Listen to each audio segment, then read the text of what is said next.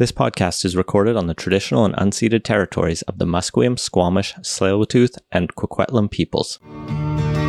British Columbia, I've seen your mountains high, seen your pretty rainbows and your blue crystal skies, watched your winding rivers as they flow around the bend. To me you're not a stranger, you'll always be a friend. Coming to you from the West Coast, this is Politicos. Today is May 27th, 2021, and this is episode 241. I'm Scott Luneboom. And I'm Ian Bushfield.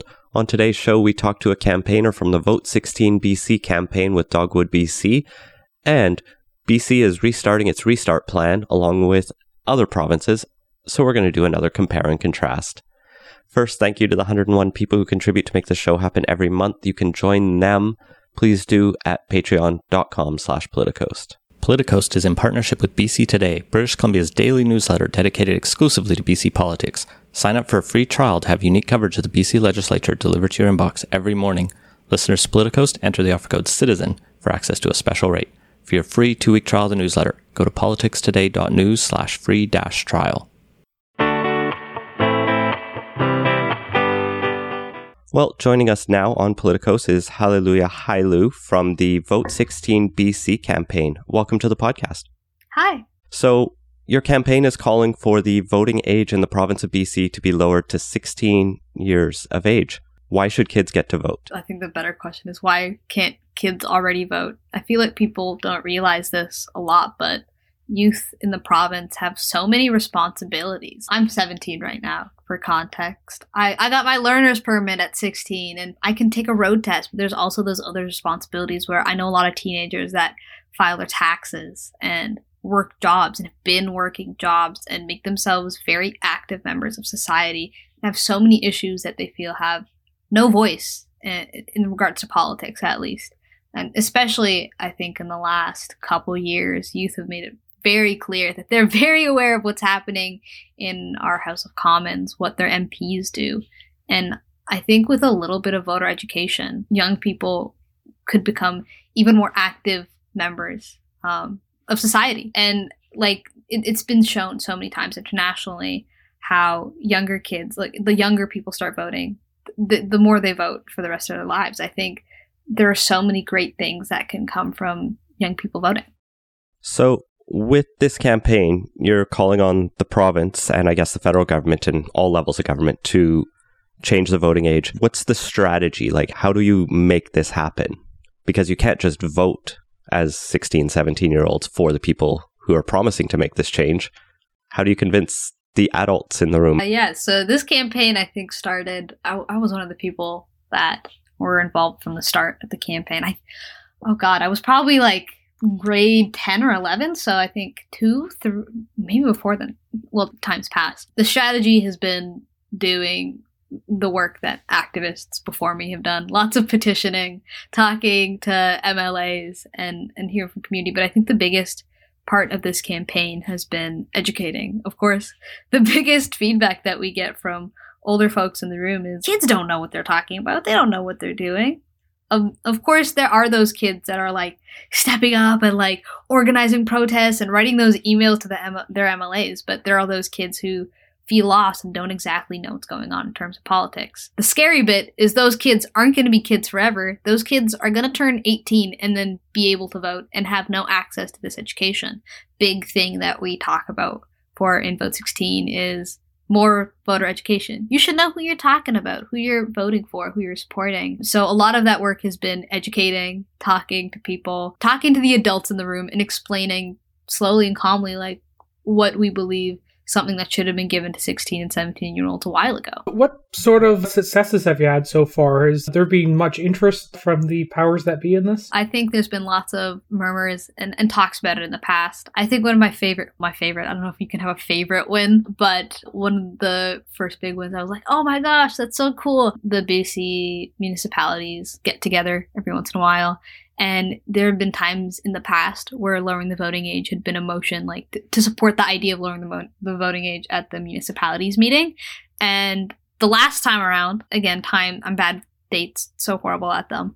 But I think 2019, if I'm correct, with the help of many Vote 16 campaign members and probably lots more education and knowledge about lowering the voting age, the BC municipalities got together and support the idea of lowering the voting age at the convention. So that was a really big win that we had. And at the BC NDP convention, there was a motion that passed in regards to Vote 16. Although there's not full party support or anything, but there's lots of people who are super supportive of us in the terms of MLAs.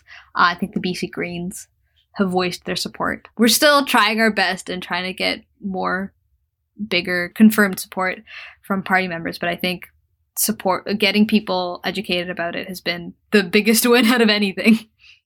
Yeah, the BC Greens, I think, ran on it in the last election. And I can see on the Dogwood BC website, the group behind the campaign, there's lots of Labour support as well, some churches as well. So cross-spectrum support for this idea. I'm curious, I don't know how much you know about this, but I'm just staring at the Wikipedia article. But how many other countries around the world, like most people think of voting ages and they think of 18 as being the standard around the world now. Has anywhere that gone to 16 or 17? Oh, I remember this one really clearly. Scotland. I know Scotland had a referendum about it, but we had a meeting and the conversation was, I'm pretty sure there was a referendum around local elections, and 16-year-olds were allowed to vote at that referendum. And because of how big the turnout was with 16-year-olds, I'm pretty sure in Scotland, 16-year-olds are allowed to vote in local elections. You might have to fact check me on that. But I know there are lots of Vote 16, various Vote 16 orgs popping up here and there. Voting at 16 is not this like horribly new foreign idea. There's a country, give me a second. It's going to come in my head. It's going to pop in my head. I feel like it's like not New Zealand. You're going to have I'm looking at the article that says the first country in the world was Austria. And then it's mostly been other European nations. It's been talked about in Australia. It's been talked about in Iceland. There's been like just might enough be like opposition. Argentina. I think it might be Argentina as well. Argentina is one of the ones with a 16-year-old voting age. Yeah, I think like lowering the voting age is not a completely, oh my god, it's never been done before idea. And Canadians have this thing, or at least I like to think, as a person who immigrated here, Canadians like being like, yes, we're the first in the world. Nobody else has ever done this. But for the first time, some other countries have beat us out on this one. I've jumped to the gun a little bit ahead of it. But it's not like we're never going to do it. I see lowering the voting age as something that is so near and close, and it just needs a little bit more support. Like, it just needs a little bit more support, more education, more awareness. But it's not a completely foreign idea. Yeah, I think Canada was like the 5th or 6th country to legalize same-sex marriage. So we weren't first there, but we were really proud of being early on it. We could be the same here. Yeah, we could be 5th or 6th to lowering the voting age. Yeah. Speaking of Argentina and other countries that have lowered the voting age, I'm looking through the list here, and it's a mixed bag. You have your Scotland and Wales, but a lot of the countries on there, Brazil, Cuba, East Timor, Ecuador, like, these are countries that don't tend to rank pretty highly when you look at the best governed countries in the world. Is there any actual reason to believe this really does improve outcomes? I think in the context of Canada and Canada only, as a person growing up, I think there's been this number that kind of gets thrown around. We have more people over the age of 50 than under the age of 50. So in Canadian politics, people over the age of 50 have been overrepresented.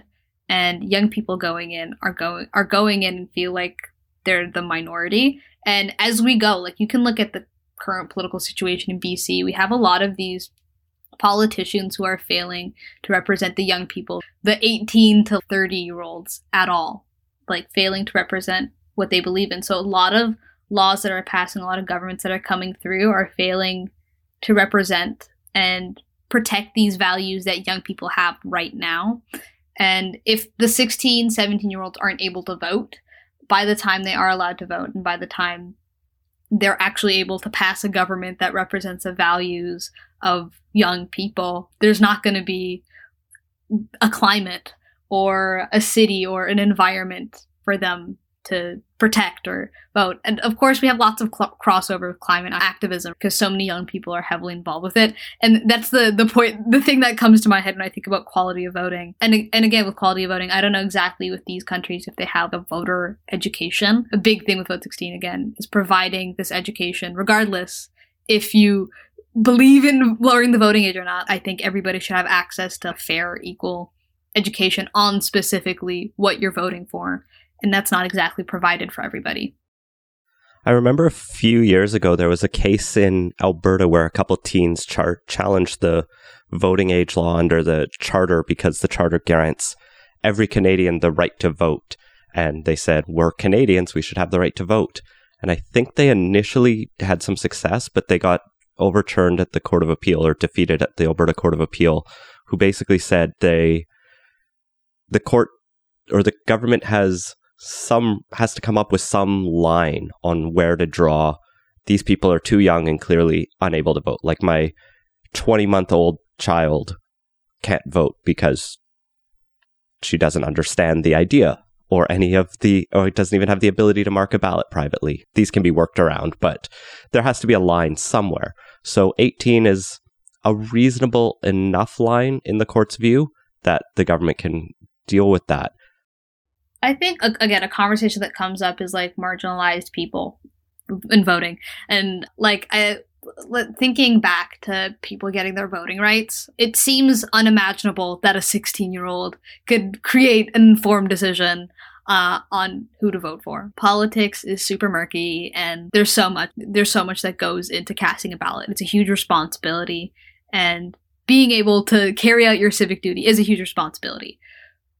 But I believe a young person or a 16-year-old, I think I'm going to just clarify 16 or 17-year-old. I don't want people to think I'm talking about like anything younger than that. Carrying the responsibilities that a current 16, 17-year-old has. I think I mentioned driving or paying taxes as one, but I feel like people forget you're allowed to consent. You're allowed to consent. I know a line that some of the Scottish used was, again, it's a little controversial one. You can sleep with the MP, but you can't vote for them. Another one is I'm pretty sure you're allowed to enlist at 17. So I can actually confirm that. Yeah? Yeah, so I put in my recruiting papers to the CF when I was just a couple months shy of my 18th birthday. And I had to get my parents' signature on that. I did not have the ability, even though by the time I was going to be sworn in, I would have been over 18, to unilaterally make that decision myself. That parents were supportive, but like there is, even though you can't enlist, there is clearly a line that is drawn there, and not necessarily an unreasonable one. It's not an unreasonable one, at least I think, for in the context of the CF. There's I think another line is like you can get married with parental permission. You have a lot of these things that I don't think it's a completely unreasonable thing to say 18 for now, but I think if we can put in the education and we look at how responsible young people are, 16, 17-year-olds are right now, in this point of the world, I don't think it's a wild thing to lower the voting age. Unlike from my perspective, I brought up the case just out of curiosity and the interest and relevance to this discussion, but there are a lot of adults who aren't informed and yet still vote get down the line the same way they have voted and that their parents voted for decades. And like the knowledge of the political system is not a prerequisite for voting, and largely thankfully, because that would be probably used to disenfranchise marginalized folks in many different ways. But I think what came up in the Scottish referendum that was most relevant or pertinent for me was just this idea that like 16 and 17-year-olds are going to have to deal with this decision about whether Scotland is in the UK or not longer than the 70 and 80-year-olds who are voting. Yeah. And just like you brought up climate change. And I think that's why we interact with so many youth who are super involved with climate activism.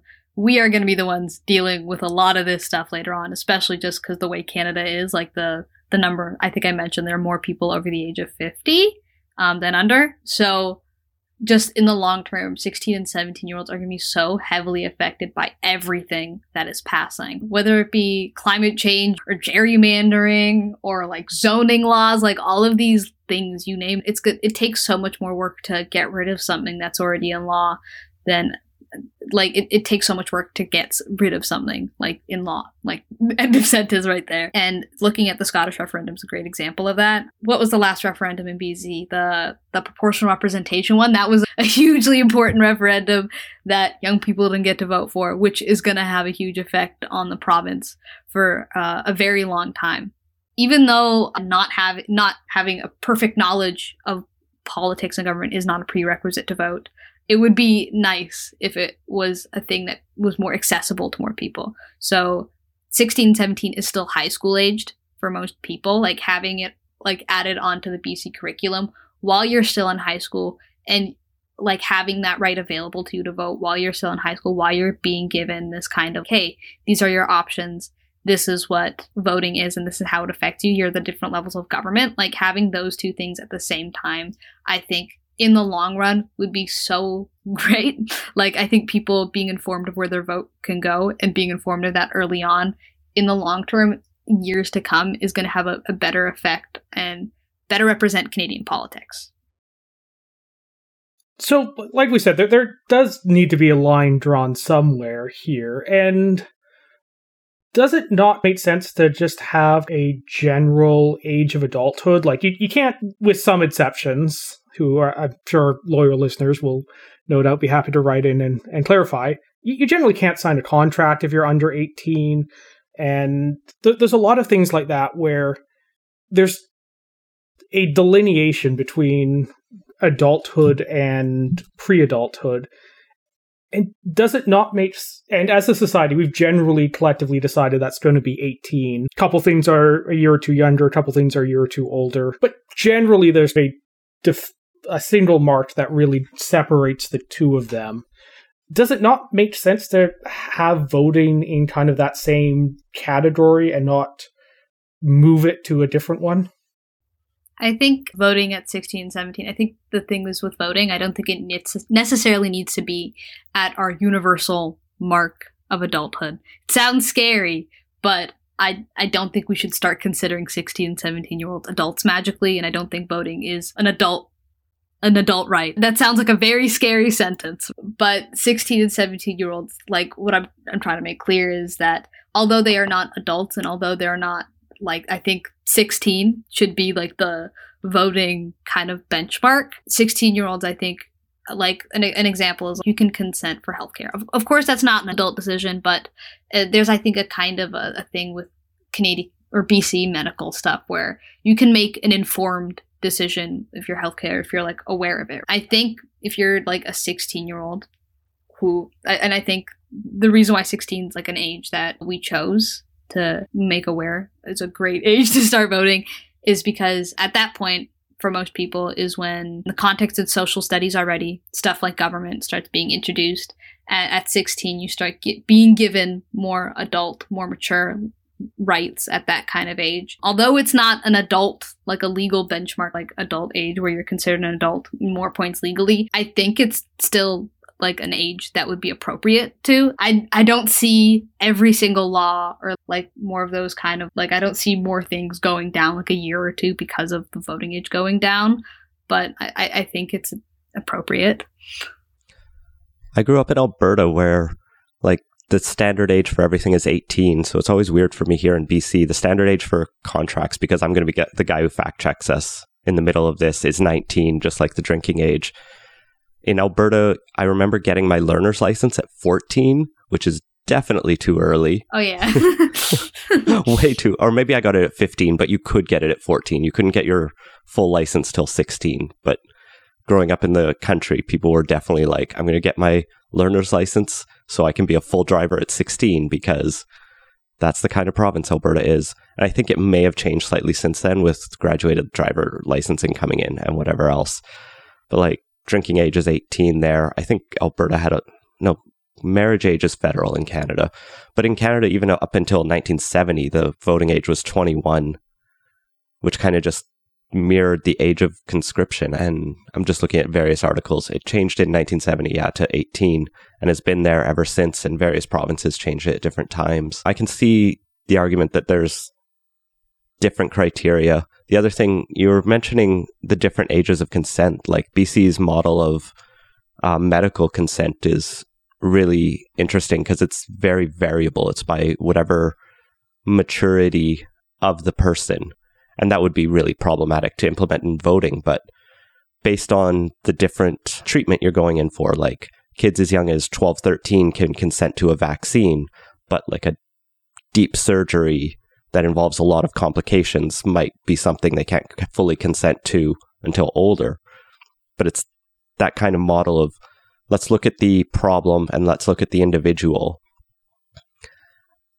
But I do have to wonder, so you mentioned, and I'll just put this as one of my last questions, if you mentioned the BC Greens and the BC NDP, at least the base and the members of both those parties have supported this resolution.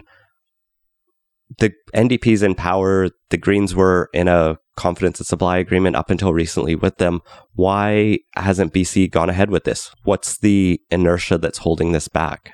So the NDP has not fully supported us. It's a point of at the party convention, I'm pretty sure it passed as a motion and it stood there. I think what my guess is, it's not an official thing or anything, is it's this fear of like slippery slope, right? You guys mentioned it, but anytime anything comes into politics, it's always, this is a slippery slope. What if we let 12-year-olds vote? What if we let 11-year-olds vote?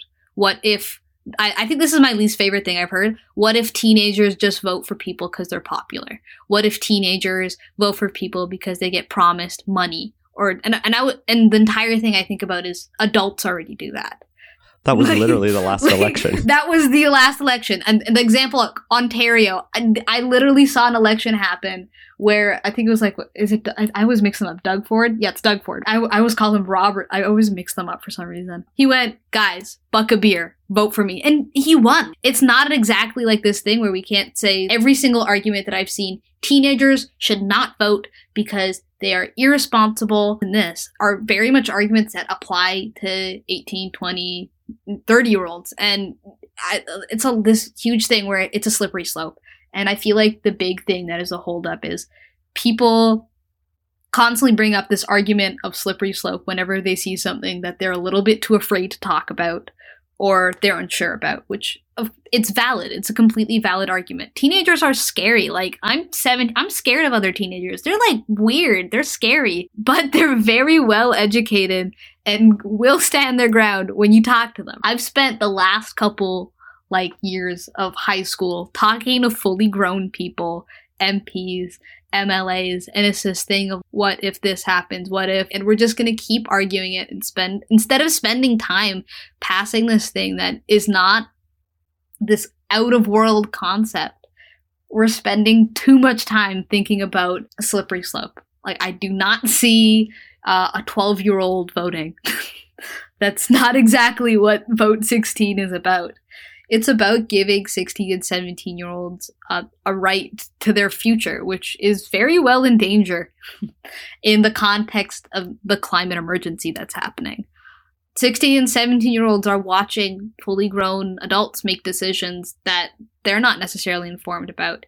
And I know other teenagers who spend so much time emailing MPs, making sure they're involved in local politics, and have had a conversation and they'll get a response that's, I'll get back to you, or not. And I've had people get the answer, that's interesting, but you can't vote.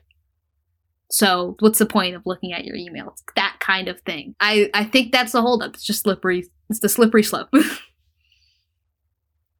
And just quickly adding on to that, the slippery slope argument, I think the funniest place it's gotten used, it's been used so much with minorities getting the right to vote. It's been used during gay marriage. We talked about Canada being like the 5th or 6th country to legalize gay marriage. I've heard so many people go, well, if gay people can get married, then, and it's an argument that gets used a lot when people are disenfranchised or like waiting for a right of theirs to be given.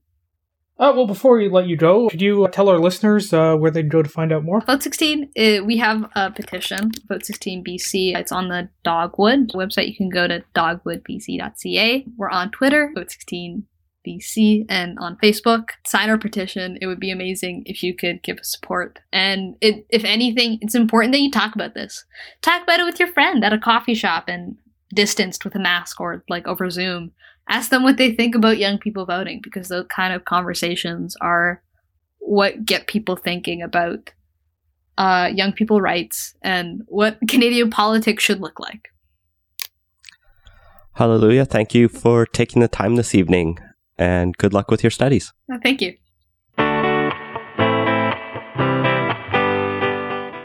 Moving on to our second segment, Restart 2, Restart Harder. This week, BC and a couple other provinces announced their restart plans for how to get out of the current pandemic restrictions. So this was announced, I believe it was on Tuesday for BC, and essentially involves a 4-step process based on 3 main metrics: how many case counts there are, what the hospitalizations is, and the percent of people with at least 1 dose of the vaccine. This compares to I think it was 3 stages of last summer's restart plan, which there was no going back from. They just reopened us a little bit more, and there was no we'll go back. And there also wasn't a clear criteria. That's the thing is, when they announced it probably nearly a year ago now, plus or minus a week or two, the first restart plan, I'm pretty sure they said, if things get bad, we're going to change back up and whatnot. And they really didn't for the most part. Yeah, they canceled Christmas, and I guess kind of finally in March of this year, when the third wave was getting pretty bad, put in the current round of restrictions. But for the most part, they never really adjusted as they initially said they were going to in the first restart plan. They just basically forgot about it. There were restrictions put in November, further ones as they were adjusted, and then the circuit breaker. Well, forgot might be not, and this is something I don't think we'll ever know, but it's not hard to, or it doesn't escape notice that the second wave really started to pick up in the middle of the fall election, which I'm gonna guess the public health officer and the Minister of Health were reluctant to change track mid-election for the obvious political reasons on that. So it's something we'll never know, but it's a suspicion I've had for a while on there, and it's one that I think is plausible. So we had stages last year. We also had the phases for the school reopening, and those phases were helpfully counting the other way, I think. They were more of a DEFCON approach as opposed to the increasing steps, if I'm getting those correct. DEFCON, the lower the number, the more serious the alert stage is. Okay, then that's the one we're on right now with the steps, and the school phases were the opposite. Yeah, of course, with DEFCON, as you raise the alert level, you're trying progressing forward. Everything is confusing. Yeah, it depends what you consider. Measure it by seriousness or by progression. Just they're flipped in one case and not the other. So, BC's current restart plan, a plan to bring us back together, it brings us towards Bonnie Henry's vision of a BC Hug Day, which I guess has been shot down by other members of the government, but was one she admitted to having lobbied for because she misses hugging her neighbors, and maybe we can do that this summer. I think there's going to be a decent chunk of the people out there who didn't necessarily mind that hugging became somewhat less socially acceptable during the pandemic, and may not be stoked at the prospect of a BC Hug Day. Indeed. She emphasized they weren't going to be mandatory hugs. They would be consent-based, of course, which is good. It would be a very weird province to live in. Let's get into the plan itself. You mentioned this one is based on case counts, hospitalizations, and people with at least 1 dose of a COVID-19 vaccine. We are immediately in step 1 with stable case counts where they're actually decreasing. Well, except today was a blip. Hopefully, stable hospitalizations, at least 60% of the adult population with 1 dose. What does that mean we can do that we couldn't do a week ago? Yeah, so for personal gatherings, you can have up to 10 people outside, and indoor visitors are now allowed of up to 5 people or 1 household. Organized gatherings allow indoor seated of up to 10 and outdoor of up to 50. You can travel recreationally within your zone, but non-essential travel between zones is restricted. For sports, Low-intensity indoor fitness classes can resume, and outdoor local team and games can commence, but without spectators. Businesses can allow indoor dining of up to 6 people. Liquor service remains capped at 10 p.m., and the existing WorkSafe BC plans have to remain in place. And finally, for offices and workspace, a gradual return to the workplace and offices can start, but the existing safety plans have to stay in place. So some of this is still the same. The travel between zones is still prohibited, but the big news here is being allowed indoor visitors, something that for social visits, which hasn't been allowed since November. It's been a very lonely time since November. You could do those outdoor visits, but it was quite cold for many of them, as well as the return to indoor dining for up to 6 people, the like family group indoor dining, which I haven't taken up, but I know many people appreciated. Yeah, I think I've had one meal with other people indoors in the entire pandemic, and that was, last summer, early fall, I think? Early fall, I guess. It is, yeah. It's been a long time since that.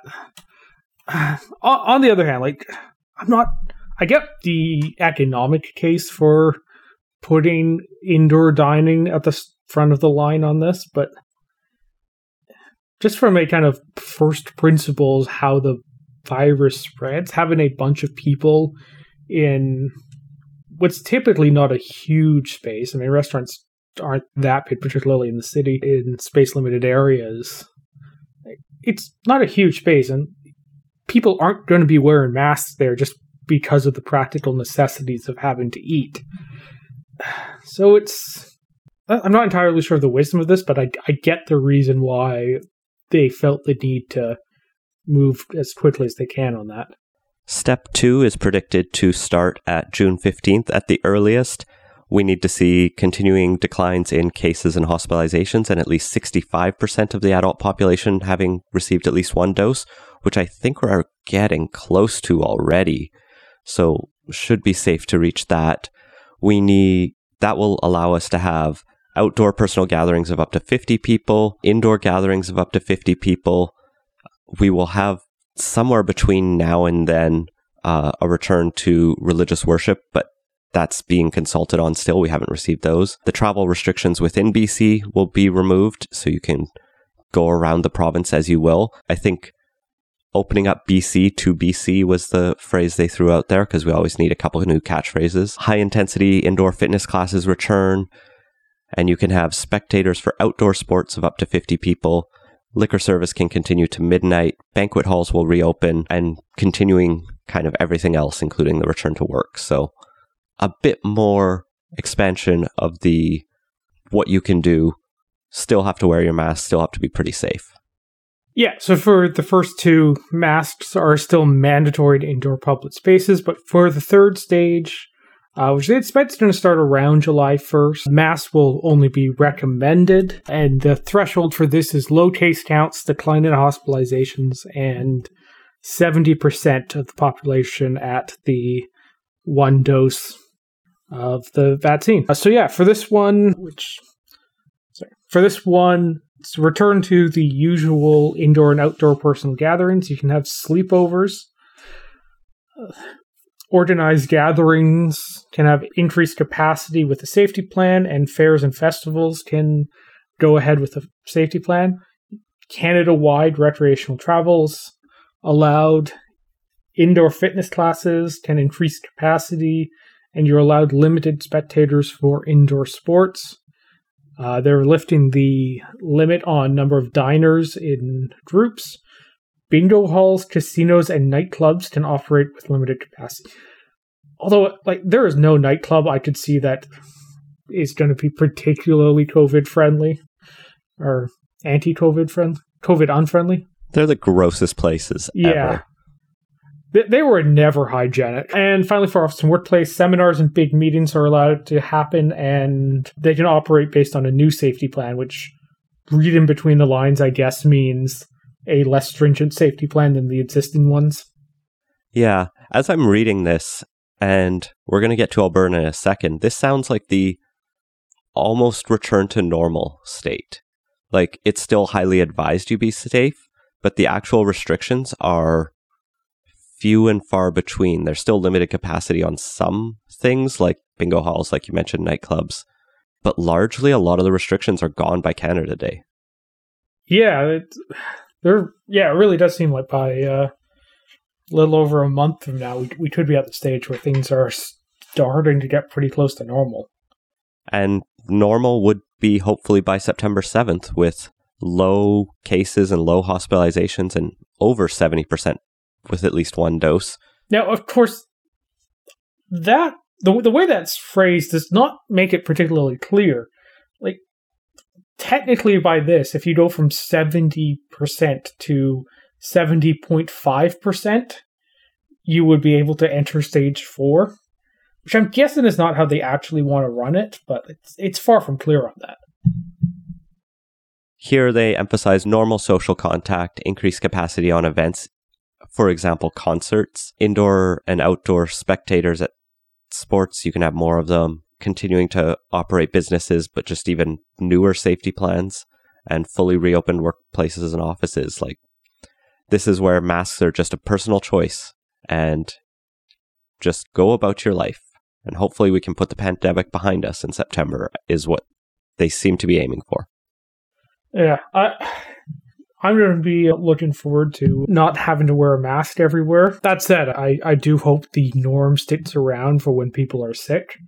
Would be real nice to adopt what in a lot of East Asian countries of when people have the flu or the cold and need to leave their home, they mask up, and I hope that sticks around here too.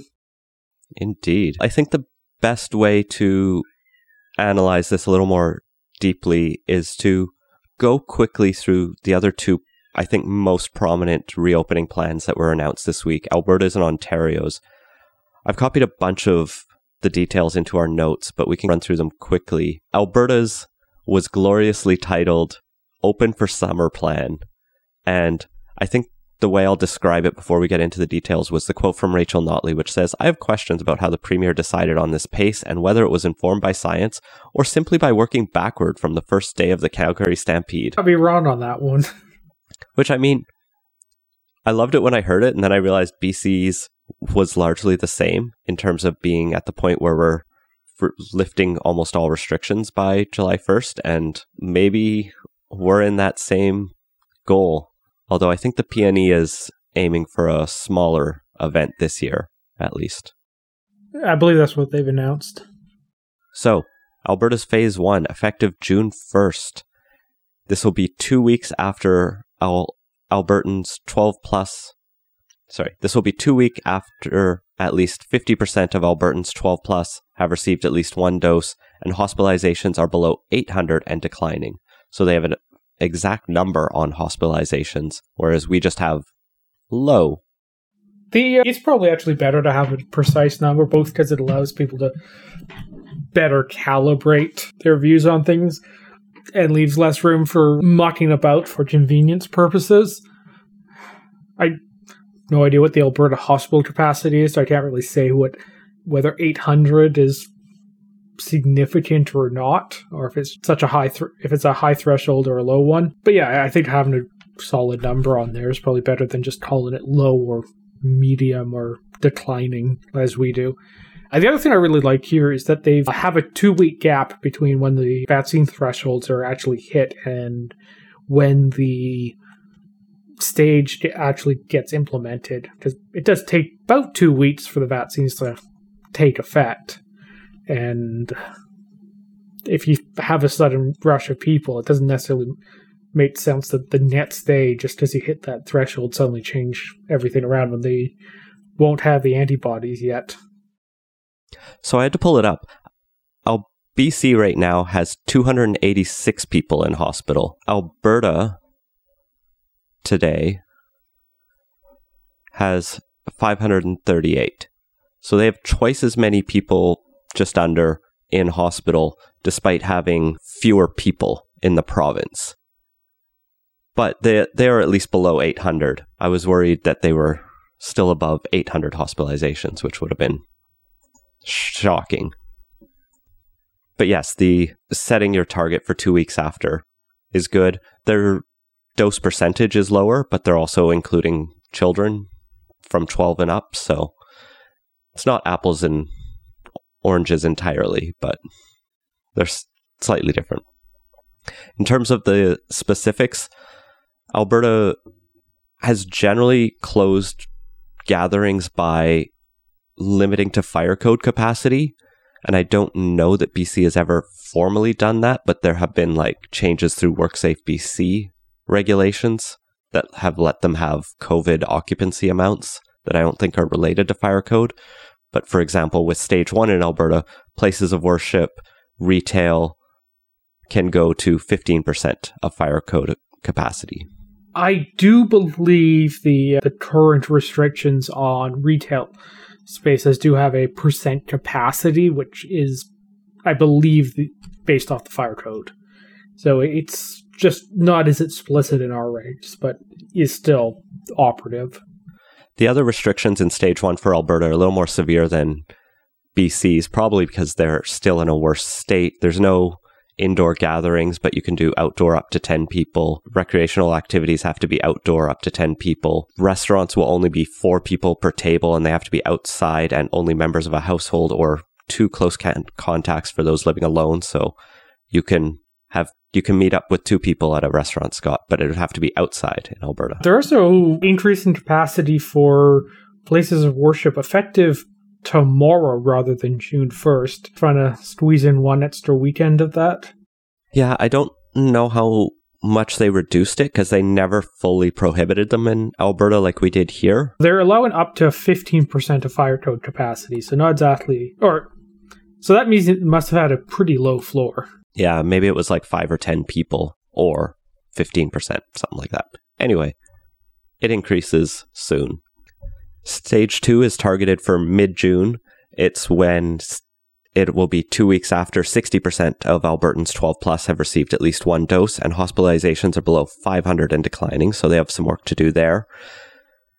This gets us up to 20 people outdoors, and this gets us up to 20 people outdoors, but they're still prohibiting indoor social gatherings from this point, really locking down the friendships in Alberta. A lot of the fire occupancies are up to 1/3. This is for indoor recreation, entertainment, other settings, as well as places of worship, retail, outdoor fixed seating, for example, grandstands, which is a very Alberta thing to need to worry about, so you can have your rodeo with 1/3 of the people in the audience. So yeah, post-secondary is resuming in-person learning. Wedding ceremonies and funerals can allow up to 20 people each. Receptions are only permitted outdoors, but the official services can be done indoors for both of them. Restaurants can go up to 6 people per table, including indoors. A bunch of youth activities can start resuming, including sports with no restrictions indoors and outdoors. There's some things that don't make any sense in here. Yeah. You can't have a friend over, but you can go, play soccer. Yeah, I was talking earlier about does restaurants opening early make sense? That is less prone to just spread viral particles around than the very heavy breathing that comes from physical activity. At least most sports are done in large spaces with good ventilation, but yeah. The work from home order will also be lifted around this time as well. So mixed bag, real effort to get people out of their homes in this point. And finally, stage 3 is 2 weeks after 70% of Albertans 12 plus have received at least 1 dose, which is expected in late July or early June, as Rachel Notley says, in time for the Stampede. This one's pretty simple. All restrictions are lifted. Well, that's not complicated at all. It's quite something. BC is doing that, but there's still a lot of new safety plans and some specific capacity restrictions that will still be in place for the summer. Yeah, I feel like our stage 3, or was it step 3, I think, on this, it at least allows us to not just throw caution to the wind right away, and still gives us a little bit of flexibility to fiddle with things if need be. But then again, our premier is not facing something like 1/3 of his caucus threatening to revolt if he doesn't unlock everything right away. True. which is quite the fun that they're having over there. Let's go to Ontario, where they also have a 3-step process. Similarly to the first 2 provinces, it's based on vaccination dosages, but as far as I can tell, it's officially only based on vaccination rates. I think they did have some clarification after it was released that, oh yeah, if cases are increasing, we'll probably factor that in as well. But when it was initially announced, the 3-step roadmap to safely reopen the province, Step 1 was at 60% vaccinated, Step 2 was at 70% with 1 dose and 20% with 2 doses, and Step 3 was 70 to 80 with 1 dose and 25% with 2 doses. Just nice and clean vaccinations only. If between just going with pure vaccines doses or pure case counts, probably the vaccine one actually makes a little more sense, because it's the thing that's ultimately going to decide whether or not it's going to be a success in stamping out COVID in Canada. Honestly, I'd almost go the other way. I'd go with hospitalizations as a nice, clear indicator, because if people are getting the vaccines, the cases and hospitalizations will fall. Well, that's the thing, is they're lagging. Presumably. Hospitalizations are a lagging indicator, though. It just makes it hard to use that as your input variable if you're 2 to 3 weeks lagging from any changes you make. There's not a lot of... There's the economic and the social challenges caused by it, but to having the lockdown go a little bit longer doesn't necessarily cause the harm that opening things up too fast can do. Yeah, although at least in this case, just because we have the vaccines, it's fundamentally quite different than what the last round of openings up were, and I'm feeling a lot better about the whole thing, and a little less worried about pushing things too fast if we're hitting the vaccine targets that are listed here. The 1 dose on the mRNA vaccines, it's 80% effective, and the second dose just brings you up to the 90 to 95% range. Most people with 1 dose are going to be in a pretty good position, especially considering back before we knew how good these vaccines were. I think the threshold that Health Canada and the FDA and all were looking at for whether or not a vaccine was good enough to administer was something like 50%. So we have some really good vaccines here, and it's just makes things a whole lot easier and a lot less stressful when you know that even with the 1 dose, you're in a pretty good position, even if you should still follow the rules. Well, let's burn through the steps of the Ontario opening plan. Step 1, at 60% with 1 dose. This is an initial focus on resuming outdoor activities with small crowds where the risk of transmission is lower, and limited retail with restrictions. Outdoor... Ontario had a bunch of limits on retail, and a lot of stores got just closed down altogether. Whereas here we limited capacities, but we didn't really close our stores the way Ontario did. Yeah, I think it was last year stores voluntarily closed, but after that we've never had a formal everyone needs to shut everything down. We did, though, decide in this last round to force stores to close or force businesses to close where outbreaks were occurred, which seems like it was quite helpful, even if you're chasing where the virus was. It at least creates a pretty strong incentive on workplaces to not let outbreaks happen. Ontario will also allow outdoor gatherings of up to 10 people, outdoor dining with 4 people per table, and non-essential retail at 15% capacity in Step 1. Step 2, at 70% with 1 dose, 20% with 2 doses, is a further expansion of outdoor activities with limited indoor services for a small number of people with face coverings worn, outdoor gatherings up to 25, outdoor sports leagues, overnight camps, etc. with face coverings worn, indoor religious services, rites or weddings and funerals at 15% capacity. So where we're heading towards right now. And finally, Step 3 is 70 to 80% of adults with 1 dose and 25 with 2. Expand access to indoor settings with restrictions, including where there are large numbers of people where face coverings can't always be worn. And that includes things like indoor sports, recreational fitness, indoor dining, museums, art galleries, libraries, and a bunch of other such venues with capacity limits. So Ontario didn't give us here are the dates we expect this to happen, which I think is a quite reasonable thing to do, even though theirs is probably the most predictable, given it's largely based on doses. I get not giving dates, but it also, I think, for BC and Alberta, gives people hope and a thing to focus on. If you can just make it to June 15th, and then you can do this, and then you can make it to July 1st, and you can basically party. Yeah, Canada's going to be fun. Everyone's just going to be super nervous. Yeah, probably. But although I'm still going to be pretty careful and everything, but this past Monday, I was 2 weeks since my first dose. I can feel my stress level drop a lot, just having crossed that threshold. I'm still waiting. Mine is scheduled for Sunday. Dose 1, glad that's coming up soon. But yeah, no, it feels a lot better to be on the other side, and be great when everybody at least has one dose. The end is hopefully in sight. Yeah, it's probably the most hopeful I felt in a long time. Moving on to quick takes, let's touch on the big story in the news right now here in BC.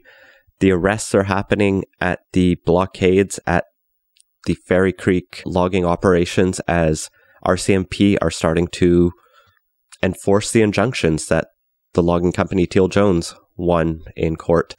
Tons of different stories out there, lots of different things you can read. Yeah. I think we briefly mentioned when the injunctions were granted, probably 2 weeks ago now? I think we talked about it last week. Not surprising that I think things have gotten to the point of arrest. The protesters seem pretty intent on trying to stop this thing, and I'm not surprised to see that an injunction hasn't deterred them by itself.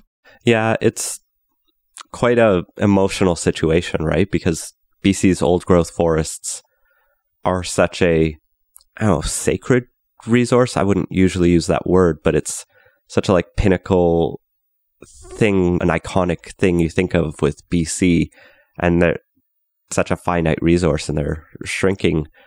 And the question is on the BC government whether they're doing enough to protect them.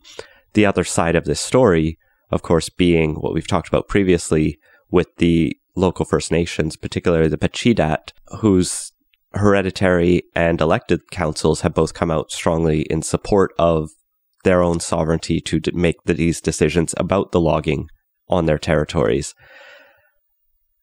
Nevertheless, there are Indigenous people among the protesters, and so like the Wet'suwet'en protests of early last year, it's getting characterized as land defenders versus the government trying to exploit divisions to do resource extraction. But I think it wasn't clear-cut in Wet'suwet'en, and I think it's less clear-cut here, if anything. Maybe not the best turn of phrase to apply to the situation. Hey. Yeah, but it really does seem to be the case where I think typical narrative you often hear when it comes to resource development of the local Indigenous peoples versus the companies that are engaged in the resource development stuff just doesn't really apply here, because the local band is very much a active partner in this and wants to see this go forward. And I don't know, it feels a little unfortunate or questionable to see people who were maybe not 6 months ago, year and a half ago when the Wet'suwet'en issues were at the forefront, try to claim the mantle of the land defender, upholders of the Indigenous sovereignty, try and also claim that here or go against that in this case. And I think it's an entirely legitimate point for the environmentalists to look at everything and decide, okay, the environment has to take priority here. When we're looking at everything else, ultimately, sovereignty doesn't matter if the planet's uninhabitable. This is our priority. But if they're going to take that position, they should at least own that in all the cases and not try and, I think, glom on to other issues to try and bolster that when it's convenient and then not do that or push back against that when things go the other way. Yeah, I think you can respect Indigenous sovereignty disagreeing with the decisions of certain bands. I respect that the US is a sovereign nation while disagreeing with many of its domestic and foreign policies. Very simple. The key, I think, is when the protesters are making specific demands.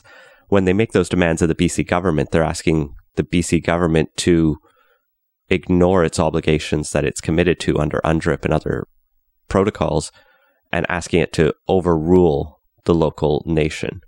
Now, it doesn't look as great if the protesters are protesting an Indigenous nation's government, but that's where the power should be in the situation. There's more to it. It's far more nuanced than this. I think a really great piece that I want to dig more into when I have a bit more time I just saw is this interview with Gary Merkel in the Narwhal that I'll link to in the show notes. This is Merkel is one of the panel members of BC's Old Growth Forest Review, who's been somewhat frustrated that the province hasn't enacted all of its recommendations as the NDP has promised, as quickly as they promised. Merkel is also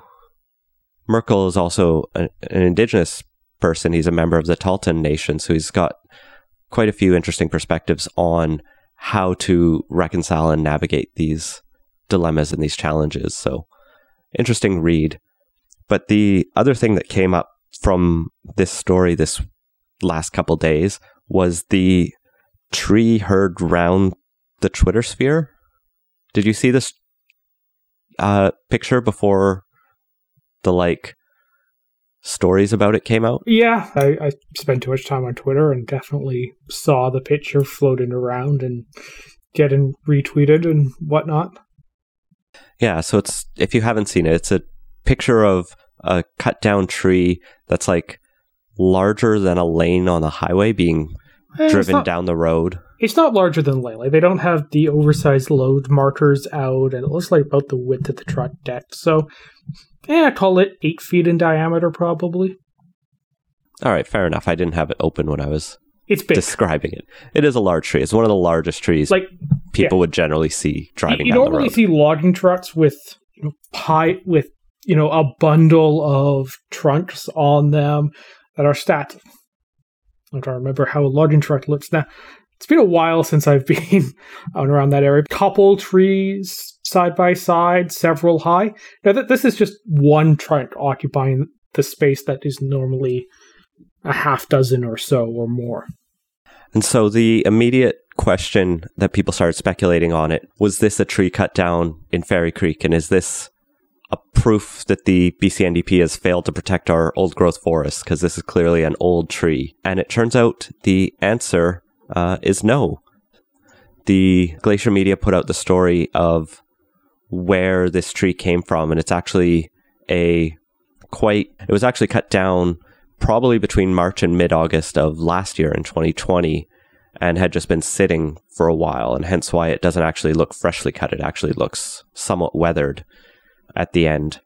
It was cut down just before new rules brought in by the province protect exceptionally large trees throughout the province. This is 1,500 specific trees. And so if you had cut this down this week, you could be facing a fine of up to $100,000. So it was cut down, and that is sad because it is a exceptionally large tree.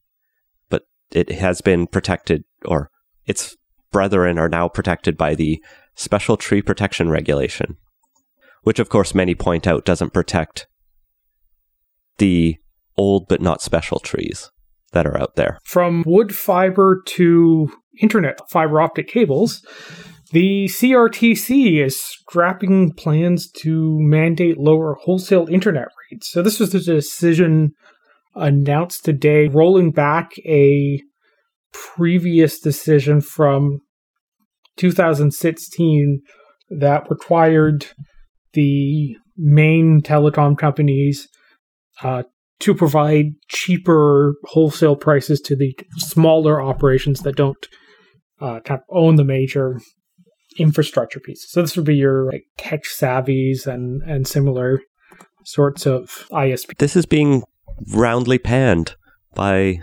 anyone who's not working for Bell, Rogers, or TELUS. It sounds bad.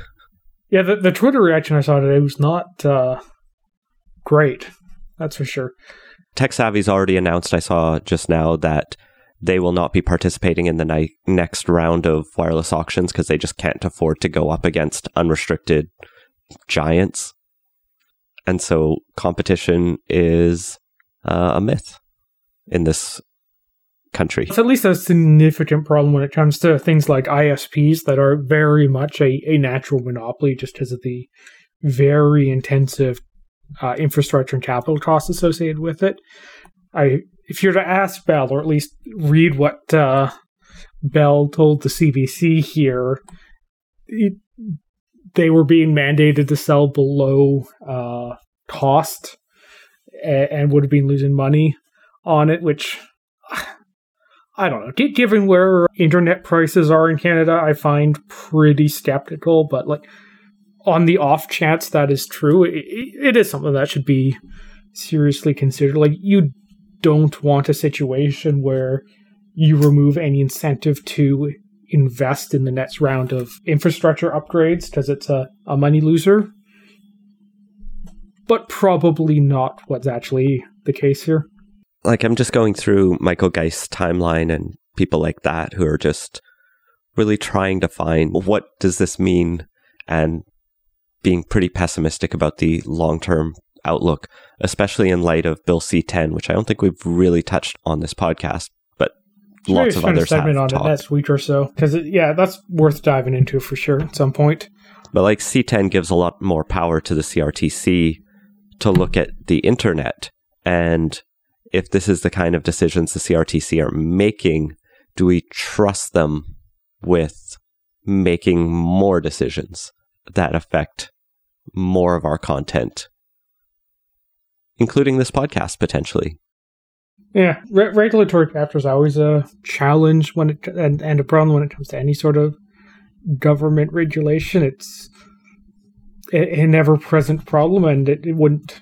I don't know enough about the inner workings of the CRTC to say whether or not or how much it's the case here, but like, it would not be entirely a surprise. But just on the general like telecoms issues, because it is so hard to have competition, particularly in a country like Canada, that it's not like one of those tiny, densely populated European countries where it's fairly cheap to service a whole lot of customers in a pretty small area. It's generally the case where you're not going to have a competitive kind of market that really drives competition the way that you ideally want. And maybe there should be a crown corporation that owns, both the backbone infrastructure or a set of backbone infrastructure and does frontline service as well, both to inject some competition into it and to, I think, give the government a little more direct ability to provide the rural broadband services that they've been talking about for what feels like decades, but it's probably not quite that long. Scott, you're speaking my language. I just moved out here to Coquitlam, and I had to cancel my TELUS fiber connection because they don't offer internet service here. My options were Shaw or a smaller competitor who buys their internet through Shaw. So I had really the one choice of who connects my house to the internet, which Coquitlam's not the rural beast. It's not rural even. Like, it's still a fairly dense part of Metro Vancouver. There are towers in Coquitlam, and not small ones either. Like, maybe if I was in Coquitlam Center rather than in the burb outside of it, but yeah, like the SkyTrain goes to Coquitlam. Yeah, I can walk to the SkyTrain, and I can only have one choice on internet. Everyone should have more choice and cheaper internet, and I don't see anything promising here, and we'll see if the government is able to do anything. Successive governments have continually failed on this question, to different extents. But let's look at the next big plan for Canada, because if we can't do reasonable internet, maybe we can land something on the moon. Canada wants to put a robot on the moon, and we're looking for companies to do it for us because it's Canada and we got to do it via P3, of course. Yeah, so this was announced by Minister François-Philippe Champagne, yesterday that Canada wants to land a rover on the moon, an unmanned robotic vehicle. This is supposed to be done in partnership with NASA, which doesn't exactly say what that entails, but I guess it means we're going to be using one of their rockets for the actual delivery portion of the project. Canada notably having 0 rockets and 0 launch pads so far. I think there are weird talks about doing one. Doesn't CSA have a not very regularly used launch pad somewhere? If not, we should build a launch pad. And maybe rocket capacity. I was going to say, if we're going to be spending a bunch of money on superclusters and the hot new industrial policy that seems to be in vogue right now, can we at least get a rocket company out of the deal?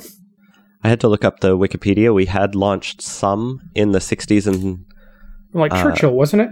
Yeah, we launched the Alouette 1 in September 62. That made us the 3rd country in the world to put an artificial satellite into space. We did a couple others, but more recently...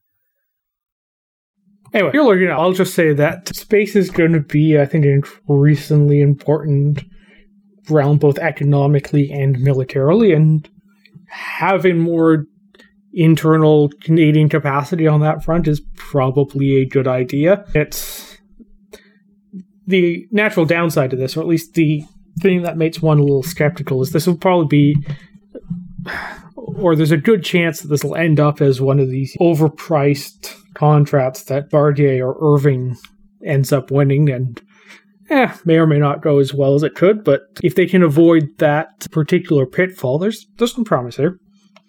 So yeah, Churchill is where we launched some rockets. That's the military base in Manitoba. It's Spaceport Canada, but it's out of commission. In 2011, they announced that they are researching locations in Cape Breton, Nova Scotia, or potentially relaunching the Churchill Rocket Research Range. Why Cape Breton? Microsat. Why not use the southern tip of Nova Scotia rather than the northern tip? I don't know. Probably just you still need to get things to it. But why not the Yarmouth launch site? Research for a future episode when those open in, I think they're predicted 2024 or later. I think we actually had a twit take 3 years ago about some entrepreneur that wanted to create a spaceport in Nova Scotia. I'll have to look that up when we're done. Anyway, we're going to put something on the moon. One of our astronauts is shortlisted for being on the next manned mission to go around the moon, which is cool. Reliving the space race. And maybe it's all in competition with China. It's Cold War all over again. Hey, if we can get a moon base out of the deal, may not be the worst thing. Although China just successfully landed a rover on Mars, so I think they're doing better than Canada. Oh, it's time to step up our game and start plans for the Canadian lunar colony. It is the red planet. And that has been Playtoast. Find links to everything we talked about at playtoast.ca. Support the show and get access to our Slack channel at patreon.com/playtoast. Our intro music credit is Beautiful British Columbia by Serge Plotnikov. Playtoast is a production of Legend Boot Media, and editing services are provided by CHLY 101.7 FM in Nanaimo. Wash your hands and stay home. Thanks for listening.